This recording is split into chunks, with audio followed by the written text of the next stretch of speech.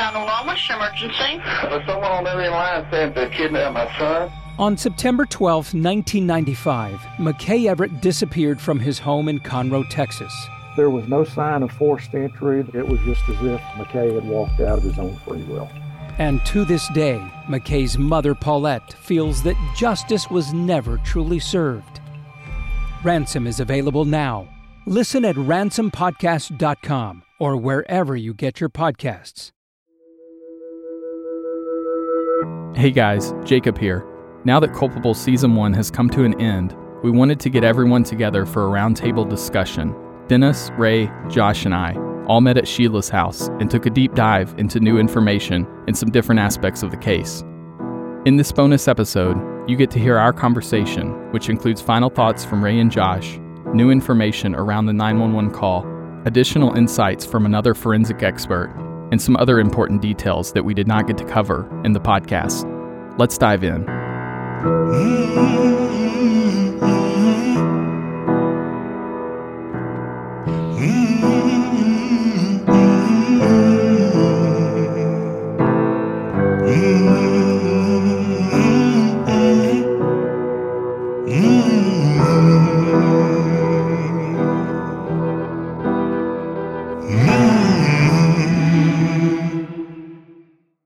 I'm just going to open it up. Honestly, the first thing I'd like to ask is, does anybody have anything particular that you'd want to talk about? Anything new or anything that I don't know about?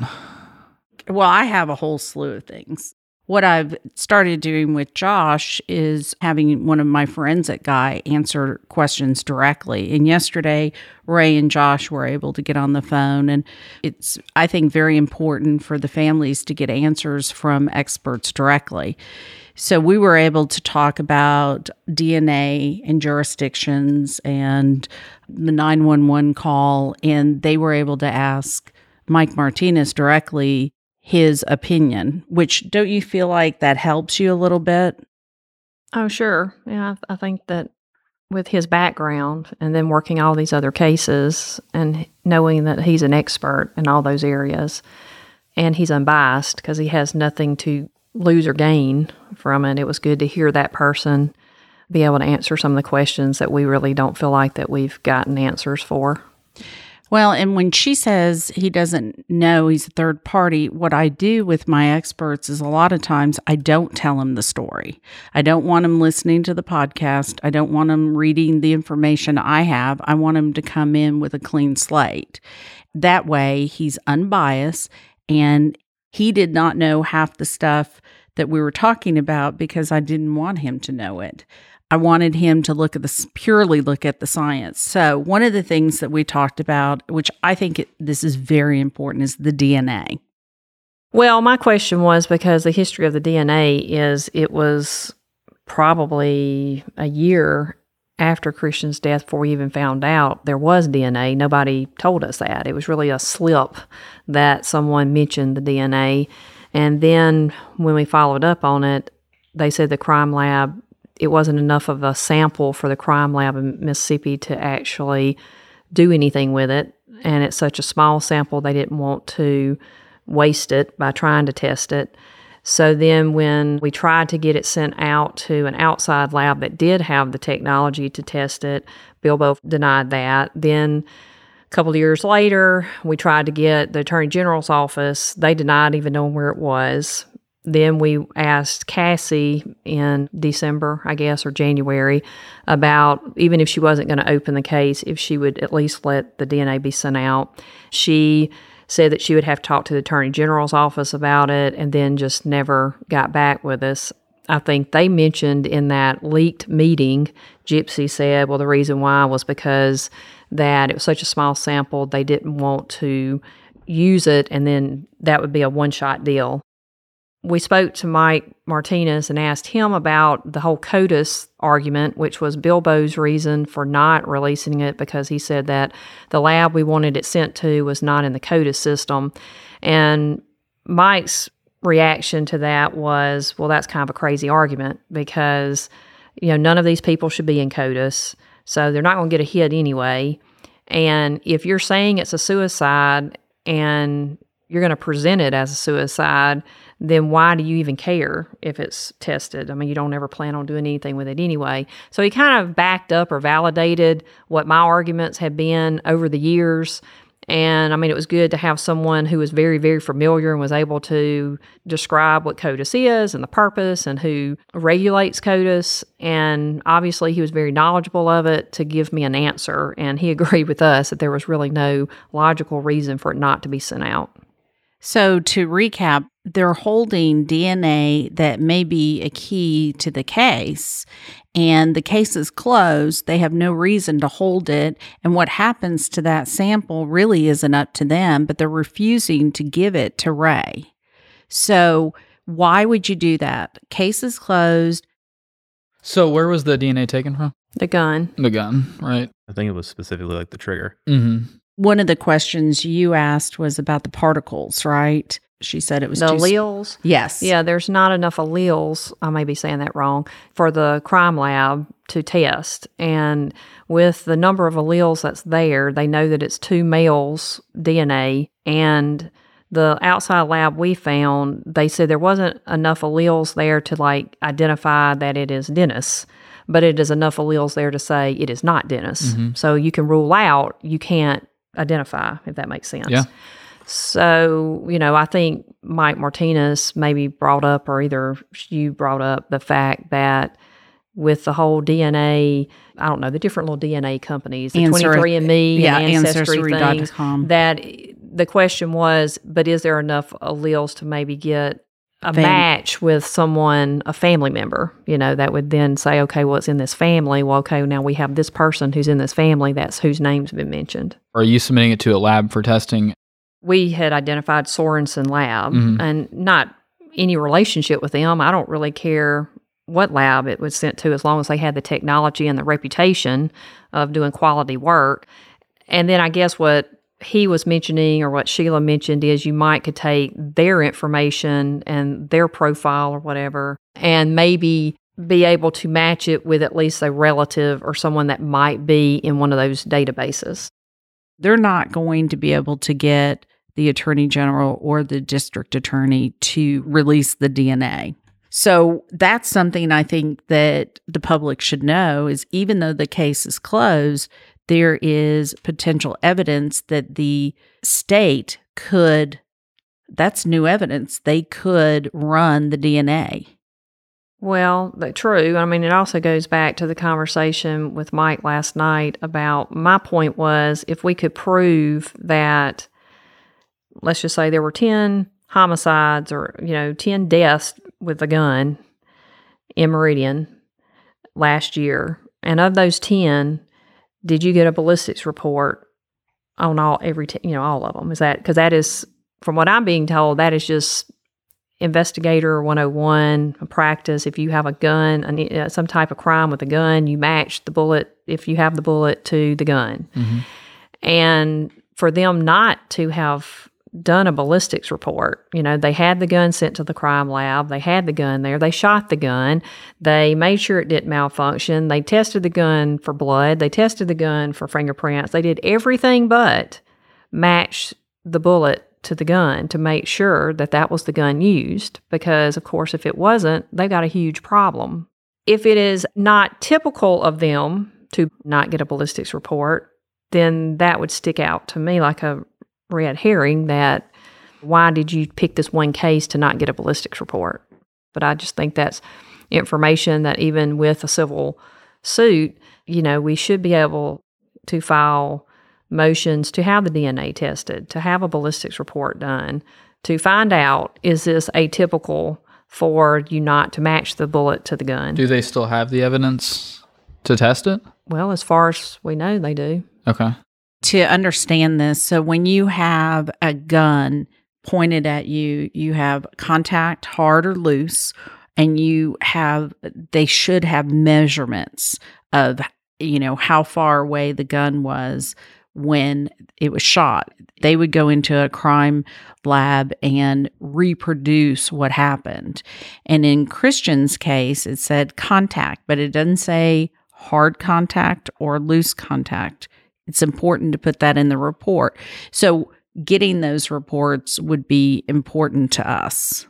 Yeah, and I think it's basically just there's too many generalizations, and the vocabulary they use just doesn't describe specifically what they found. It's just a generalization of what they found. No specifics like the GSR. It doesn't mention how many particles or what particles were found. It just says particles were found that may or may not be gunshot residue. Right. He said his reports would usually say this is gunshot residue or this is not gunshot residue, and it would give a very specific number as to how many particles would be there and what those particles consisted of. And even things like the coroner's report, where the rigor is just a big circle around this underline, is that saying zero rigor as far as the degree of rigor, or is that circling, yes, there was rigor? Also under the medical examiner, she's just got contact under the distance from where he was shot. And one thing about Mike, with his credentials and his background and what he does, he looks for the best in law enforcement and other lab techs because he expects law enforcement to rise above the politics. And one of the things he brought up a few nights ago when we were talking about the GSR, and he brought it up again last night, was, of course, Christian has GSR on him. He was shot. Mm-hmm.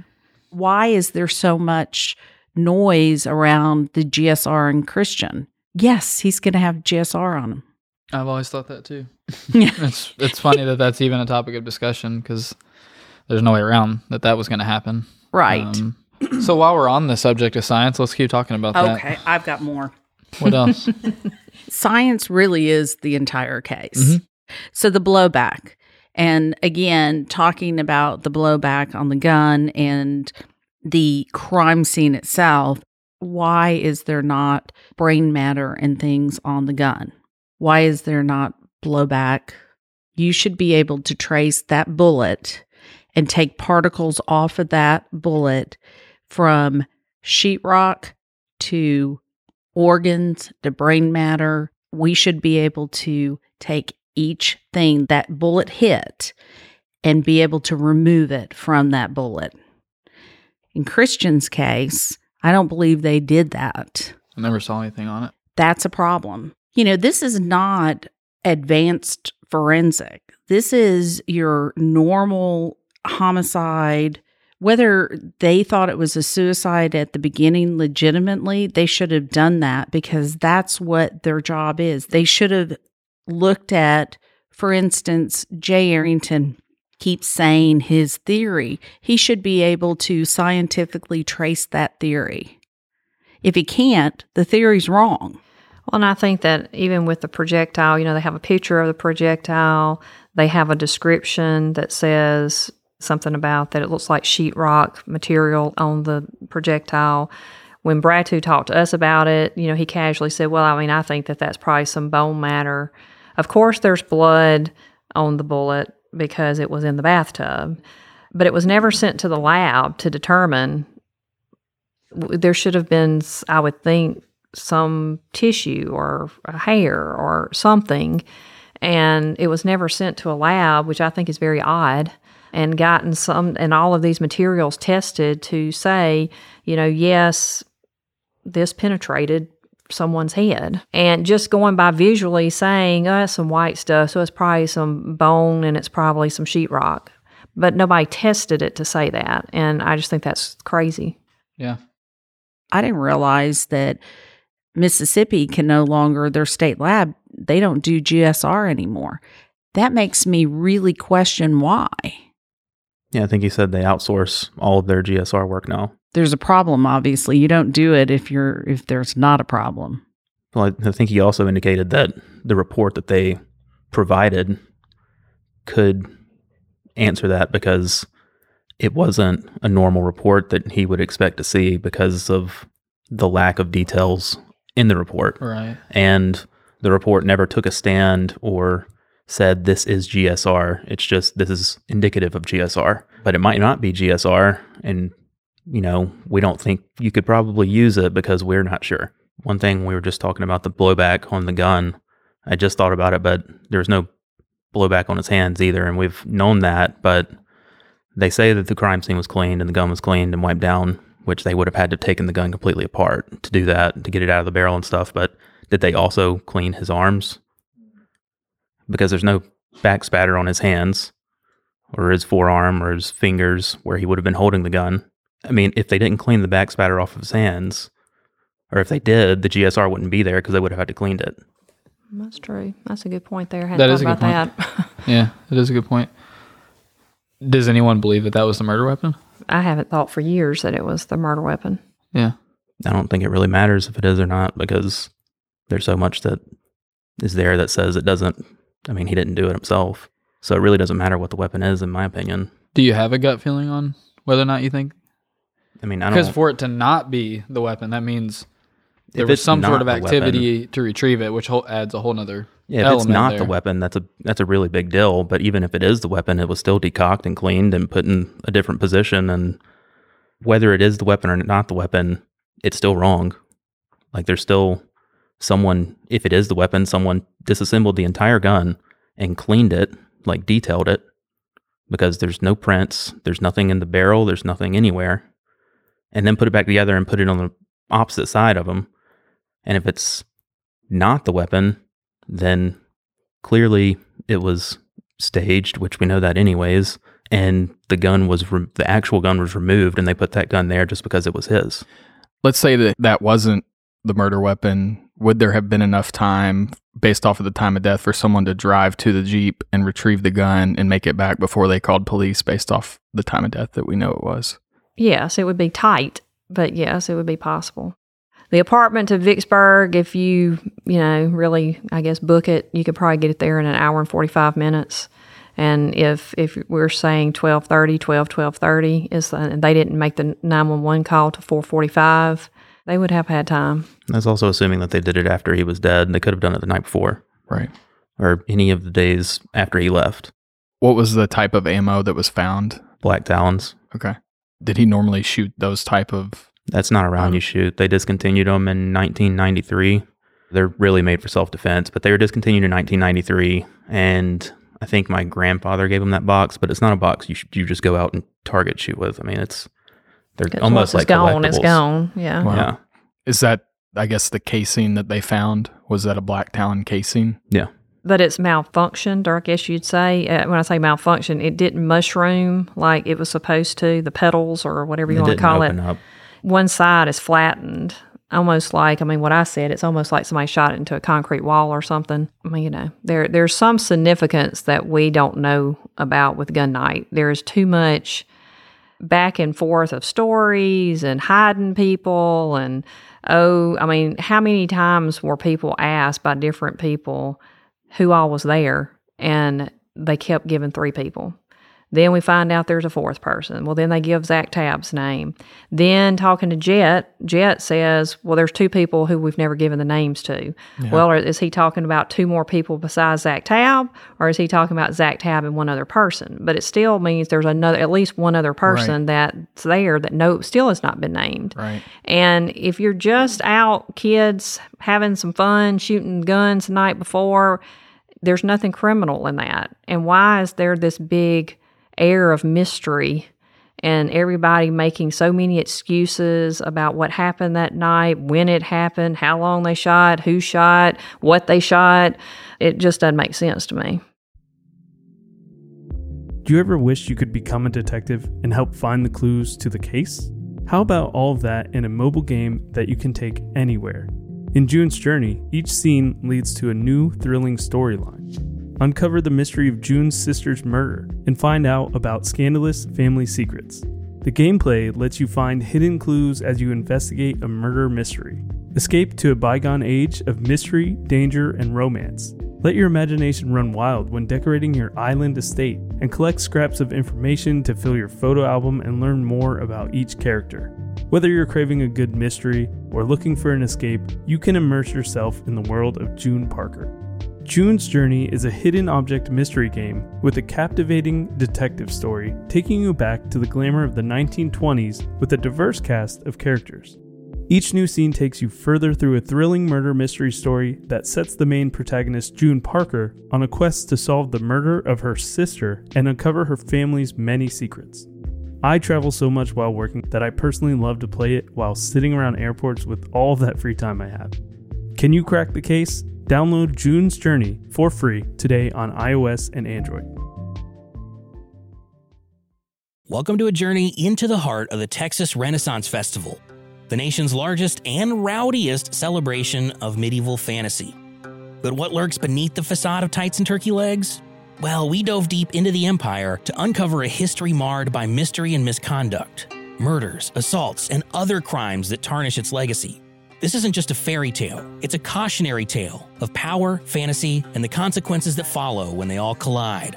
Search for Crime Waves Renaissance Texas on Apple Podcasts, Spotify, or wherever you're listening now. I think it's going to be interesting to see if we can get some of the phone records on the day of. So with a civil lawsuit, there is a potential that Ray will be able to get those phone records, and those phone records are very important. And the 911 call we'll talk about also, but changing the subject for a moment, you know, everybody knows how much the release of the case file and the contents of the case file affected me personally. But just this whole, we're going to release everything to the public. That's something that I don't know how you get something in place, a law in place. I know it's a long process, but I would like to pursue that after all of this, because I would hate for somebody else's family in Mississippi to go through what we went through. I understand that there's things that are relevant to a case that should be in there. I might not like it, but I can understand it being in there. But autopsy photos there's no reason why autopsy photos should ever be released to the public. There's just not. The one thing that we know for a fact, we have text messages from one of the people that received the case file before Ray did. And he wrote bragging, basically, that he has Social Security numbers, the entire case file. So there's private information that was given to a private citizen who has no business being part of the case. We have him on text bragging about it. Is that how Matt caught wind of that? Because didn't Matt Miller raise hell about his Social Security number being out there? Right. Well, it was actually put out there on the case file that was released to everybody. They didn't redact any Social Security numbers, telephone numbers, addresses, anything like that. This case has gotten a lot of attention. How many cases of parents that can't do this fight, can't put up with it emotionally? So this city is in disarray. Yeah, and that's just there in Meridian. But even outside of that, just the amount of stories that come out of there of just really weird stories where it's like no resources were put into it, and then that's just kind of the end of it. Whereas this hasn't really reached an end. And we have 3 cases, if you count Christians, 3 cases that Gypsy Ward has been involved in that were all not really investigated and ruled suicide. I've been contacted actually just in this past week by a mother who said Gypsy Ward was the investigator on my son's case too, and it was the same situation. What I found was Gypsy Ward, she solidified it in that meeting. In that particular audio that was released, she's talking about using an example, a gunshot example. It would never have made it into court. I don't know who thought that was okay. She should be trained better. So what I learned from that is the people that they have doing the investigations are not trained well. Well, she argued against Arrington's culpable negligence too. I found that interesting because no matter where you stand on what happened, she even pushed back against his thought of culpable negligence. Yeah, she said she thought the whole culpable negligence thing, she said they presented that idea to grand jury and they didn't like it because what if he said something, days before, like what if several days went by and then somebody committed suicide? Should that person be held accountable because, they made a threat a week ago to this, friend and the friend didn't do anything and then a week later that person commits suicide? But that's not her decision, and that's also not her decision to make. Again, this is back to them taking away the true purpose of a grand jury. you are playing God when you sit there and basically you're forcing a grand jury to go along with your opinion. I mean, if you're going to do that, then just do away with the grand jury. I mean, let's cut out the middleman and let's just say, okay, today we're not going to do anything with this one, but we're going to do something with this one because, I mean, that's really what they're doing now anyway. They're picking and choosing how they want something to go. I mean, I've had all kind of people to contact me and say, oh, I've been on Bilbo's grand jury before. I mean, not Christians, but I've been on Bilbo's. I've been on Cassie's. I've been on their grand jury. And when they tell you, well, there's no, y'all do what you want, but I can tell you right now, we're not going to be able to prosecute this case.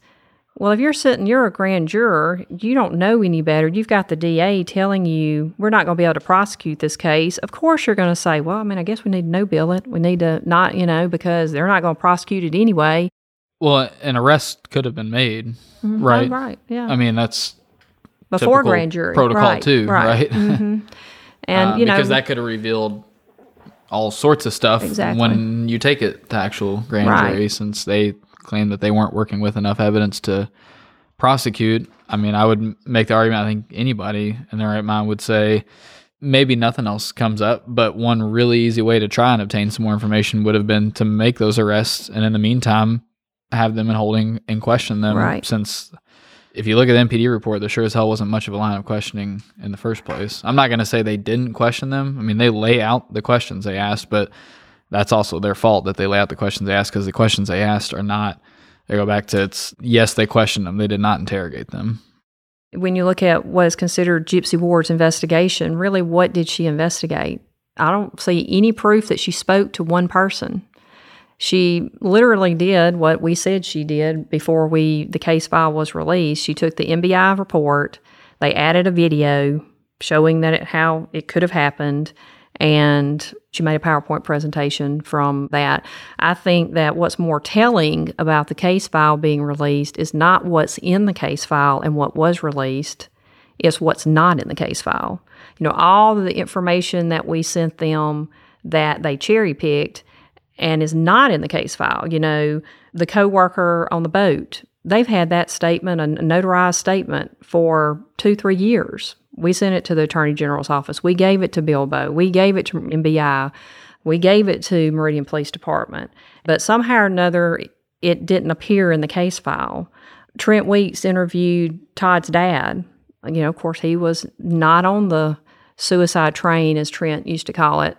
And none of the interviews that he did, which weren't very many, but the few that he did, none of those are in there included that was not going along with this was a suicide. Of course, the EMTs that was on the EMS guy.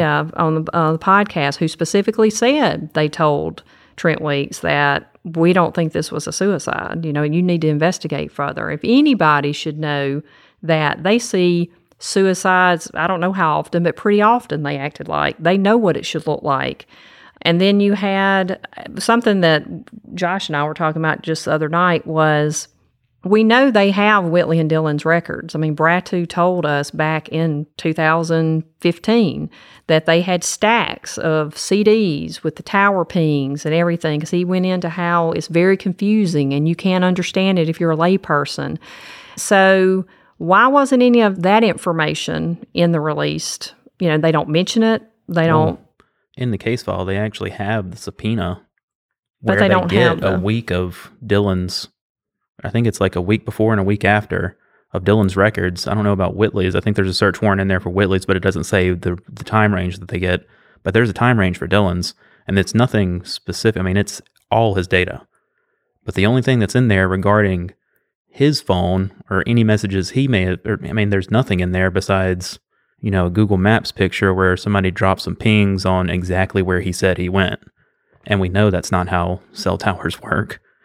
So if you have this story of Whitley and Dillon with all these different movements, okay, I went to Best Buy, I went to AT&T, I went to Chick-fil-A, Whitley says her and Christian rode around to Bonita, they did all this coming and going, then why not put the information that would definitively prove, especially Dillon's goings and comings, but they leave that out. And to me, that's a big red flag. the more important things are what isn't in the case file that was released. Even the text messages. I mean, they removed messages from Whitley that made Whitley look bad. Those text messages did not appear in this case file that was released. And of course, if you're the person that is out in Oregon listening to the podcast and you get this case file, you don't know this stuff is missing. You don't know that that's supposed to be there. But for those of us that do know, and they know, I mean, they have to have a little separate file there in their office. I mean, what about all the letters that I wrote? Not a one of them was in the case file. The FOIA request, the letters to Jim Hood, the letters to Marvin Sanders, the letters to Stanley Alexander, all the emails to Roger Wade and all the people. And they have the letter in there where they sent me saying, okay, you can have the file for $978, but they don't have all the other letters that came after that saying, we've called and you're not answering our phone call. We're trying to set up this meeting to come see the case file so that we can get a copy. And back on the phone stuff, so MBI was actually who subpoenaed for Dylan's phone. Is that correct? No, I think it was Marine Police Department. So they subpoenaed the phone records before they had the extraction done. MBI had the extraction done. MPD had the records subpoenaed. Okay, so they just had the calls, MPD. No, they have everything. When you subpoena something from AT&T, you can get the text message content, you can get the tower data, you can get the phone, everything. Everything that's in the extraction report you can get from AT&T. The difference is the extraction report is going to give a snapshot of what the phone thinks happened. AT&T data will give what actually happened, what tower, this message went to at what time in that time zone that the tower was hit.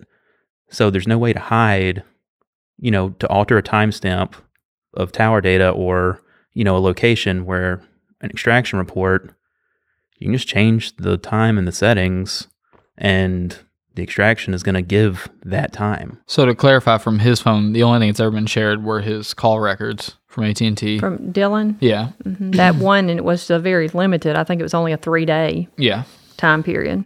I didn't even know what to say about this.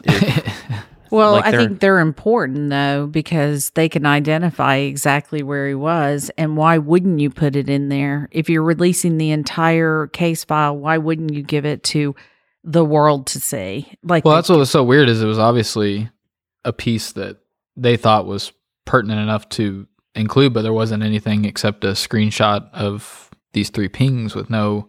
Well, it really wasn't even the ping. Yeah, it was just pins dropped on a Google map where I can create a Google map right now and drop 3 pins. It's and not so there's no backed up. Right, there's no backup of saying here is the documentation from AT&T that proves that yes, the layperson is going to understand this Google map with 3 pins dropped, but you didn't have a problem with releasing autopsy photos that the layperson can't get anything from. So why can't you release AT&T data that, no, I'm not going to see these numbers and longitude, latitude, and be able to say, oh, that's that tower over there by Best Buy. Now, when I Googled them, the coordinates, I was able to find towers. Yeah, you can. Okay. I mean, you can't. What I'm saying is from AT&T, they didn't include the record of right? Yes, that's my whole thing. The actual, here's to be very clear, the record you could go into court with, you can't take a picture with 3 pings on it. You have to have the backup data to go to court and have somebody from AT&T say, yes, I swear under oath this is correct. Mm-hmm. But if you're a grand juror or a grand jury where there is very lax, rules, I mean, it's set up that way. Again, I'm going to trust the person who is presenting the information to me. And if they say, well, I made this real simple for y'all and I'm doing this Google map because y'all wouldn't understand all that, these pings that's and everything, exactly where my mind goes. Then I would say, oh, okay, well, yeah, that shows that he was at Best Buy, that he was at AT&T, whatever, and I wouldn't question it.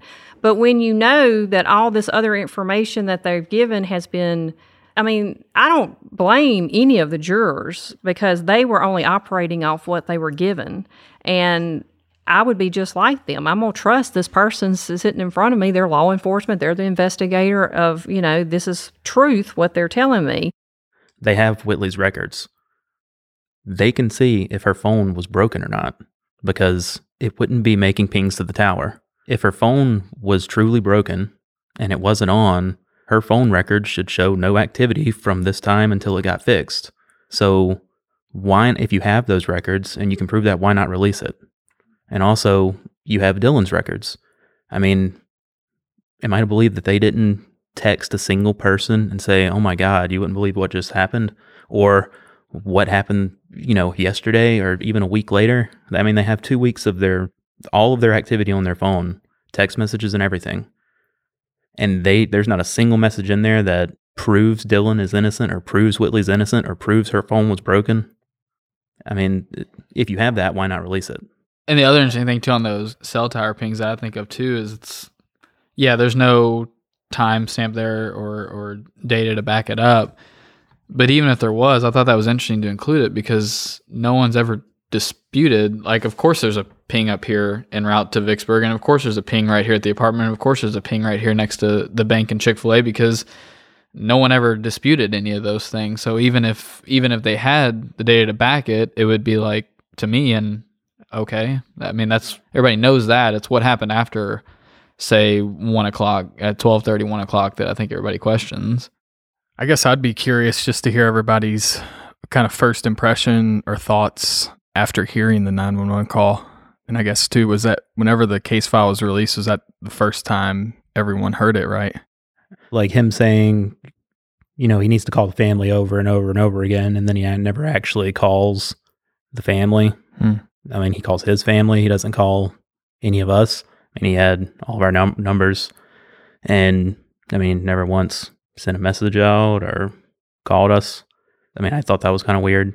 And then I think in the second call, when they call him back, he actually hangs up to say he's calling a family member. What really needs to be talked about on the 911 call is what happened before the 911 call. He called his stepbrother and gave him the correct directions and address. He was there before any first responder. So he knew the address. He knew the directions because he gave it to a family member. How do we get that information? From a witness. So you said he called his brother first. Stepbrother. And then EMS. Right. And then 911. His brother worked for EMS. Yeah, I don't know if he called his brother, like his brother's cell phone, or if he called EMS to get in touch with his brother. Okay. But either way, he got in contact with his brother before he called 911, and his brother got there before the police. And they're making these phone calls on Christian's phone starting at 3:30, but yet the first 911 call isn't until like 4:45, 4:46. So you have an hour and 15 minutes of, why are you waiting so long before you call 911? So just to clarify, we have Sheila, you spoke with Houston, and what's the narrative there of who all basically was there before the police or as the police were getting there? So let's remind people, I don't know if we've talked about Houston. Houston was engaged to Whitley's aunt, and Houston was out in the field, and Kimberly went out and got him, and then they went over to the apartment. Again, he's able to give them the directions and address. And Houston said Kimberly was there, Whitley's mother was there, Dylan was there, the stepbrother was there. So all those people were given the directions and address. But when you call 911, you can't get it right. And can we confirm that Dylan's stepbrother was there before police got there? Or have we confirmed that? We have confirmed that. Okay. We have eyewitnesses, and we have several eyewitnesses. You have it on tape. I know that they told us that she did not have any blood on her, and I know Dubose said that was something that he thought was strange, why there was no blood on her clothes if she was saying that she had hugged Christian. You also have to think back to, they waited, let's just go with the whole 3:30 thing, which we know is not correct, but let's just say 3:30 when they start making phone calls on his phone. So for an hour and a half, 2 hours, she's been you know what I'm saying? Like, that might be an initial reaction, but by the time 2 hours later and these people have arrived, you're exhausted. Well, and even I spoke to the dispatcher for EMS, not the 911 dispatcher, but the EMS dispatcher who took the call. And she even said, she said, I'm not saying that it was fake. She said, but it was just red flags. She said something didn't seem right. And she said when they returned back to the station or whatever you want to call it, that she, was asking them what had happened and everything, and that she told them just something isn't right about this. So, I think there were red flags. Maybe people didn't know exactly how to pinpoint it, but there was red flags going up with everybody. And these are people who take these calls every day. So they kind of probably do know the real ones and the not real ones. Yeah, it's probably hard to pinpoint exactly with any certainty what's genuine, what's not. But that is the problem with it. It's just like the case itself. It's the fact that you can point out red flags all day. It's like... And then you have the chief of police who comes by, but yet there's no record of that. Now, it may be on the dispatch record, but as far as any paperwork, there's no paperwork where he was logged in as being there or leaving. For Chief Lee? Yep, I always go back to that. That was one. I remember asking you that before I hardly knew anything about that. It was like one of the first times I was reading through the MPD report, and I remember having to clarify with you. I was like, so it was Lee that supposedly shut this down, and asking you, because I was just naive back then, and it was like, where's his documentation? It's got the ones for the other officers, and I just was like, there seems like there should be some sort of information about it's a big role in it. It's not like he just showed up there. I mean, the word is that he was the one that shut down the investigation. So there is that is true. There's nothing out there to ever document. So one of the questions I have over and over again, he wants to get off to call the family. And of course, as a listener, you think, well, he's going to call Christian's family because Christian's his friend. And I've been told by some listeners that you were called, and I told them you were not. So can you go on the record? No, I actually haven't spoke to Dylan since probably months prior to Christian's death. I mean, I haven't spoke to him, period, in probably 6 years. But he never attempted to call us. There appears to be a whole different side of Dylan that we never saw.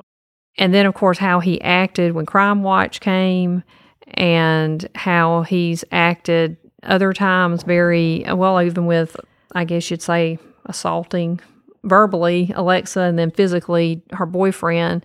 That's just, again, another side of Dylan. I guess kind of building on that based off of all the information today, what's each of your guys' opinion or your theory of what you think happened if you had to say, here's what I think? I mean, I know he didn't do it to himself just because, I mean, the evidence says it didn't happen that way. All the theories that the police have suggested, it's like they just have tunnel vision. They like to look at one piece of evidence, then throw a theory that fits that one piece of evidence. But then that theory they suggest contradicts all of this other stuff. And a lot of the times the theories they suggest contradict themselves.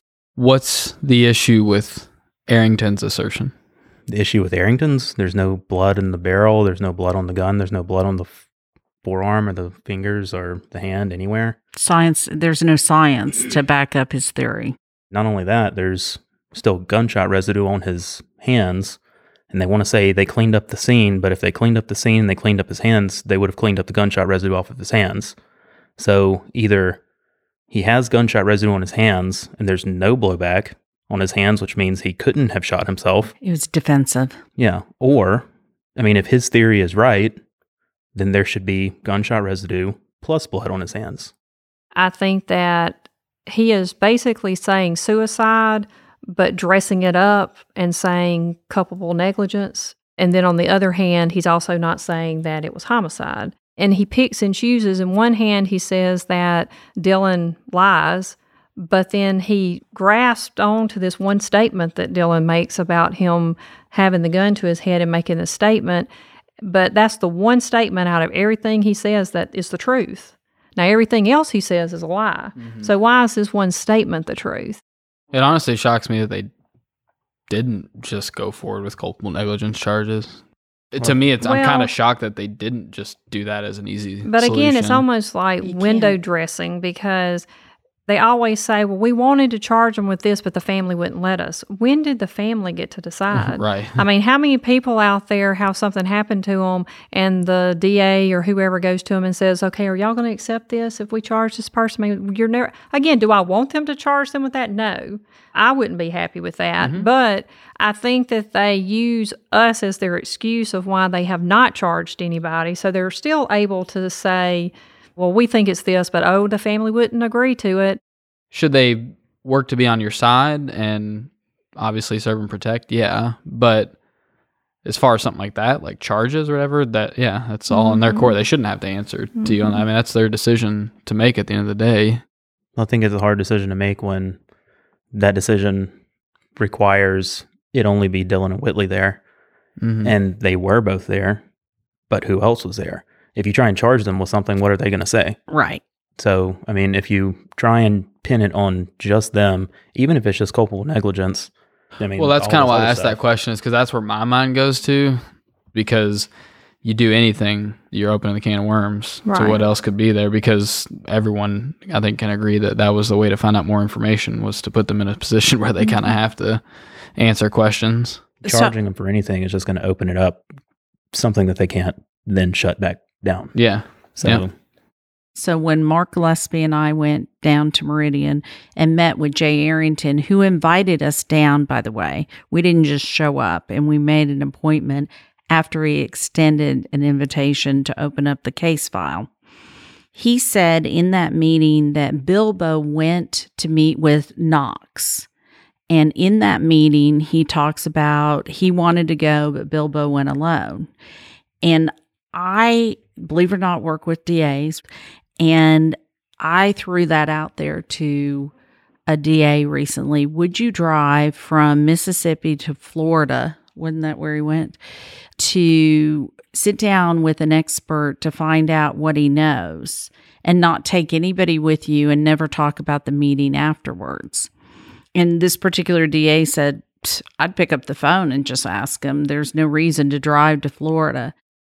Well, and it was atypical for Bilbo to, and I mean, this may be any DA, I don't know, but it was atypical for Bilbo to personally handle a case. He always hands them off to ADAs, and no one in the office except for Bilbo, is what we were told, had anything to do with the case. I mean, he didn't hand it off to an ADA. I know when we met with him, there wasn't an ADA in there with us. It was just him.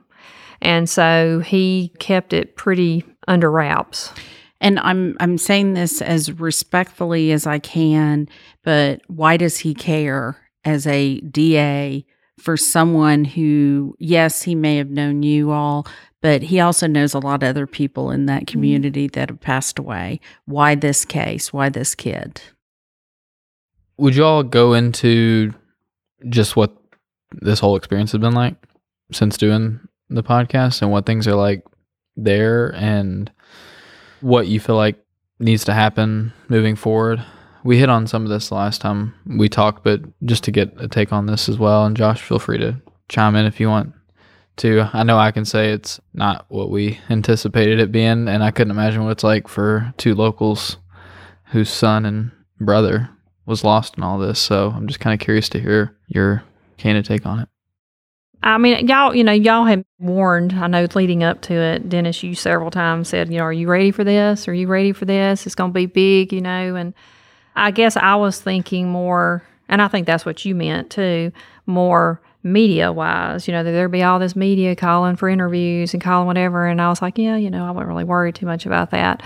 I knew that there would be a strong reaction in the community. I didn't really expect the, I guess you'd say, national, and I really probably don't even know the scope of that, because I've isolated myself to just getting on social media in Justice for Christian, or just the Twitter account for Justice for Christian. I've never gotten on any of the other sites. The only time I know anything that's been said on there is if someone screenshots me something. I've even asked them not to do that, because it just upsets me, because then I want to react to that, whatever they're saying. So I kind of have put myself in a bubble. But with that said, obviously I don't think any of us ever expected the things to have happened that happened in the case that was triggered by the podcast. I think with it being an election year for the DA's race, that intensified everything, magnified it, because it put a lot more at risk for a lot of different people. Probably if it hadn't been for the election going on, it probably would not have been so bad, I guess you could say. And it's like I was telling Lori earlier, the good thing is, the good that came out of it, not just that I think that the podcast did move the case forward. I mean, is it solved? No. But I think that we are much further along than we were a year ago when y'all started. I think that, we've made valuable connections and relationships with Sheila, with y'all, with other people that we never would have if we had not spoken a year ago on the phone.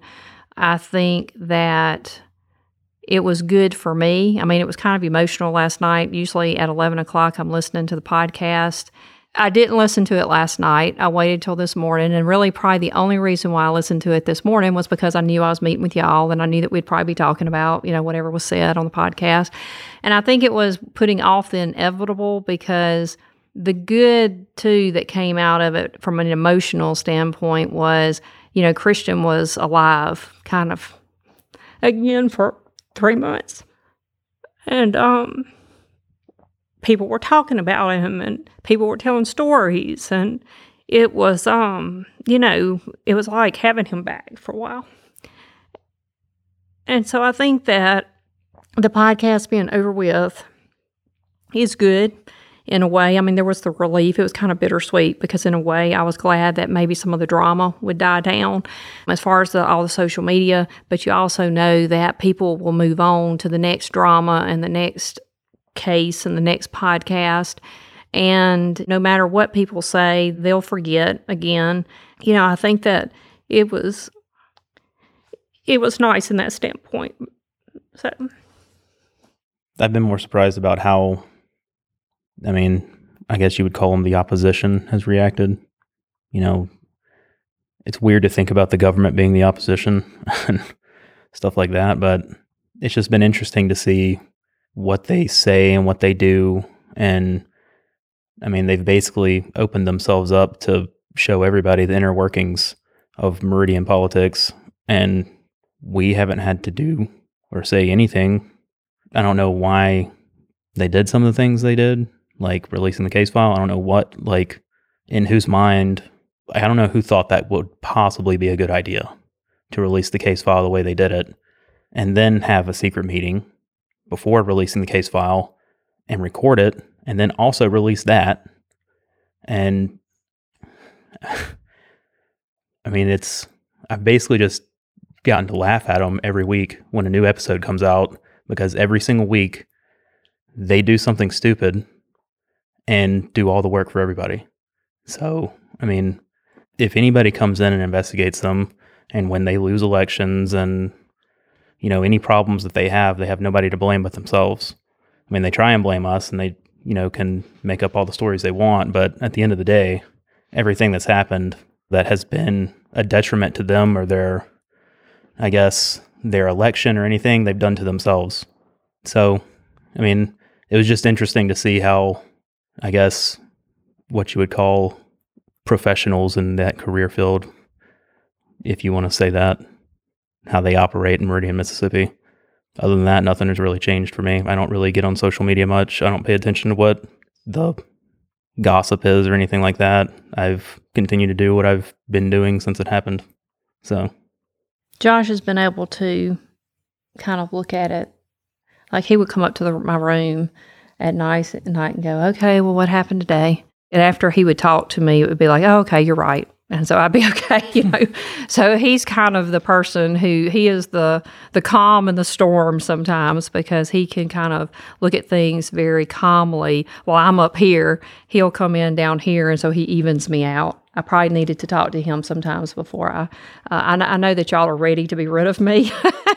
So I hope that your next people, you get a nice person, a nice, no way, passive person. No way.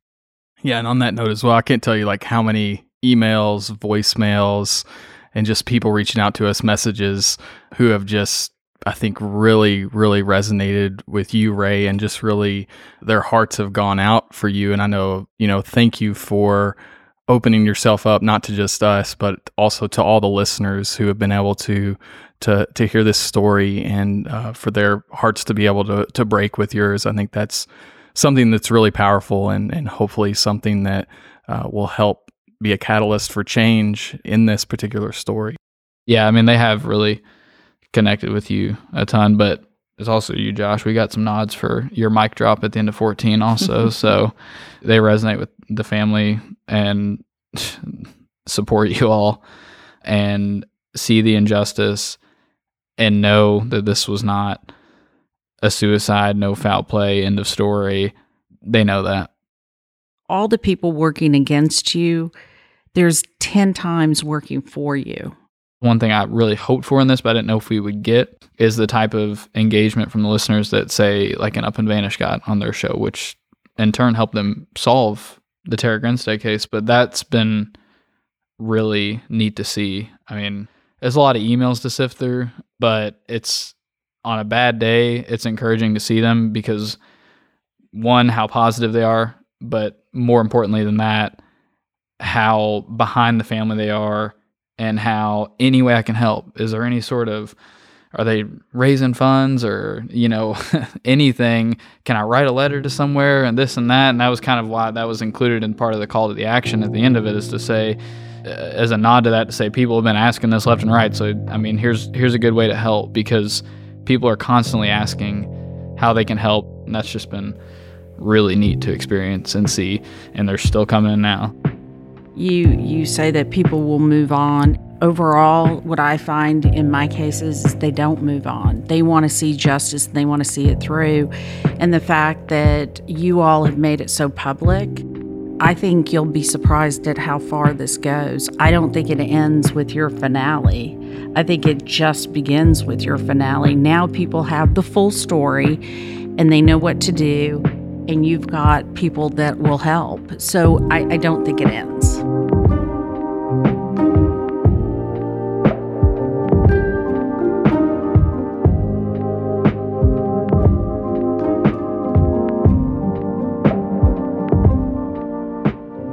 Our team wants to thank you for all the tips that have come in over the last few weeks. We've had an overwhelming response to our $100,000 reward, and we are actively following up on new leads. As mentioned in episode 15, this is not over, and we will continue to work this case until we feel justice has been served for Christian and his family, and we will be back with updates as things unfold. So stay tuned.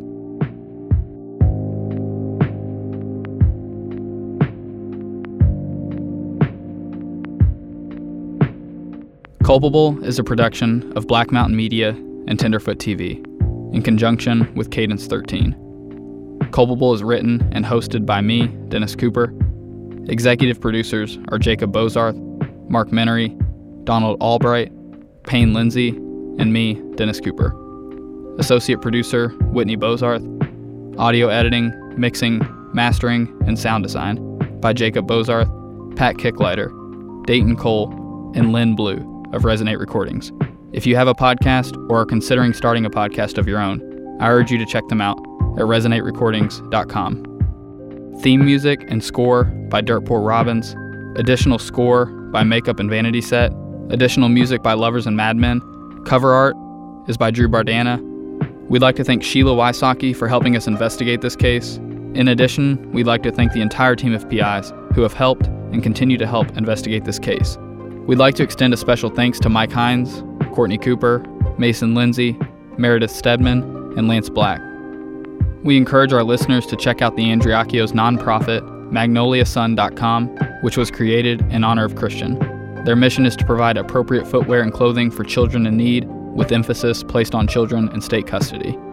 You can follow us on social media at Culpable Podcast. Show notes, as well as bonus content, can be found on our website, culpablepodcast.com. If you enjoyed this episode and this podcast, please take time to subscribe, rate, and review. Your feedback is greatly appreciated. And lastly, if you have any information related to the death of Christian Andriacchio, please email us at tips@blackmountainmedia.net or call us at 470-300-3222. 4915.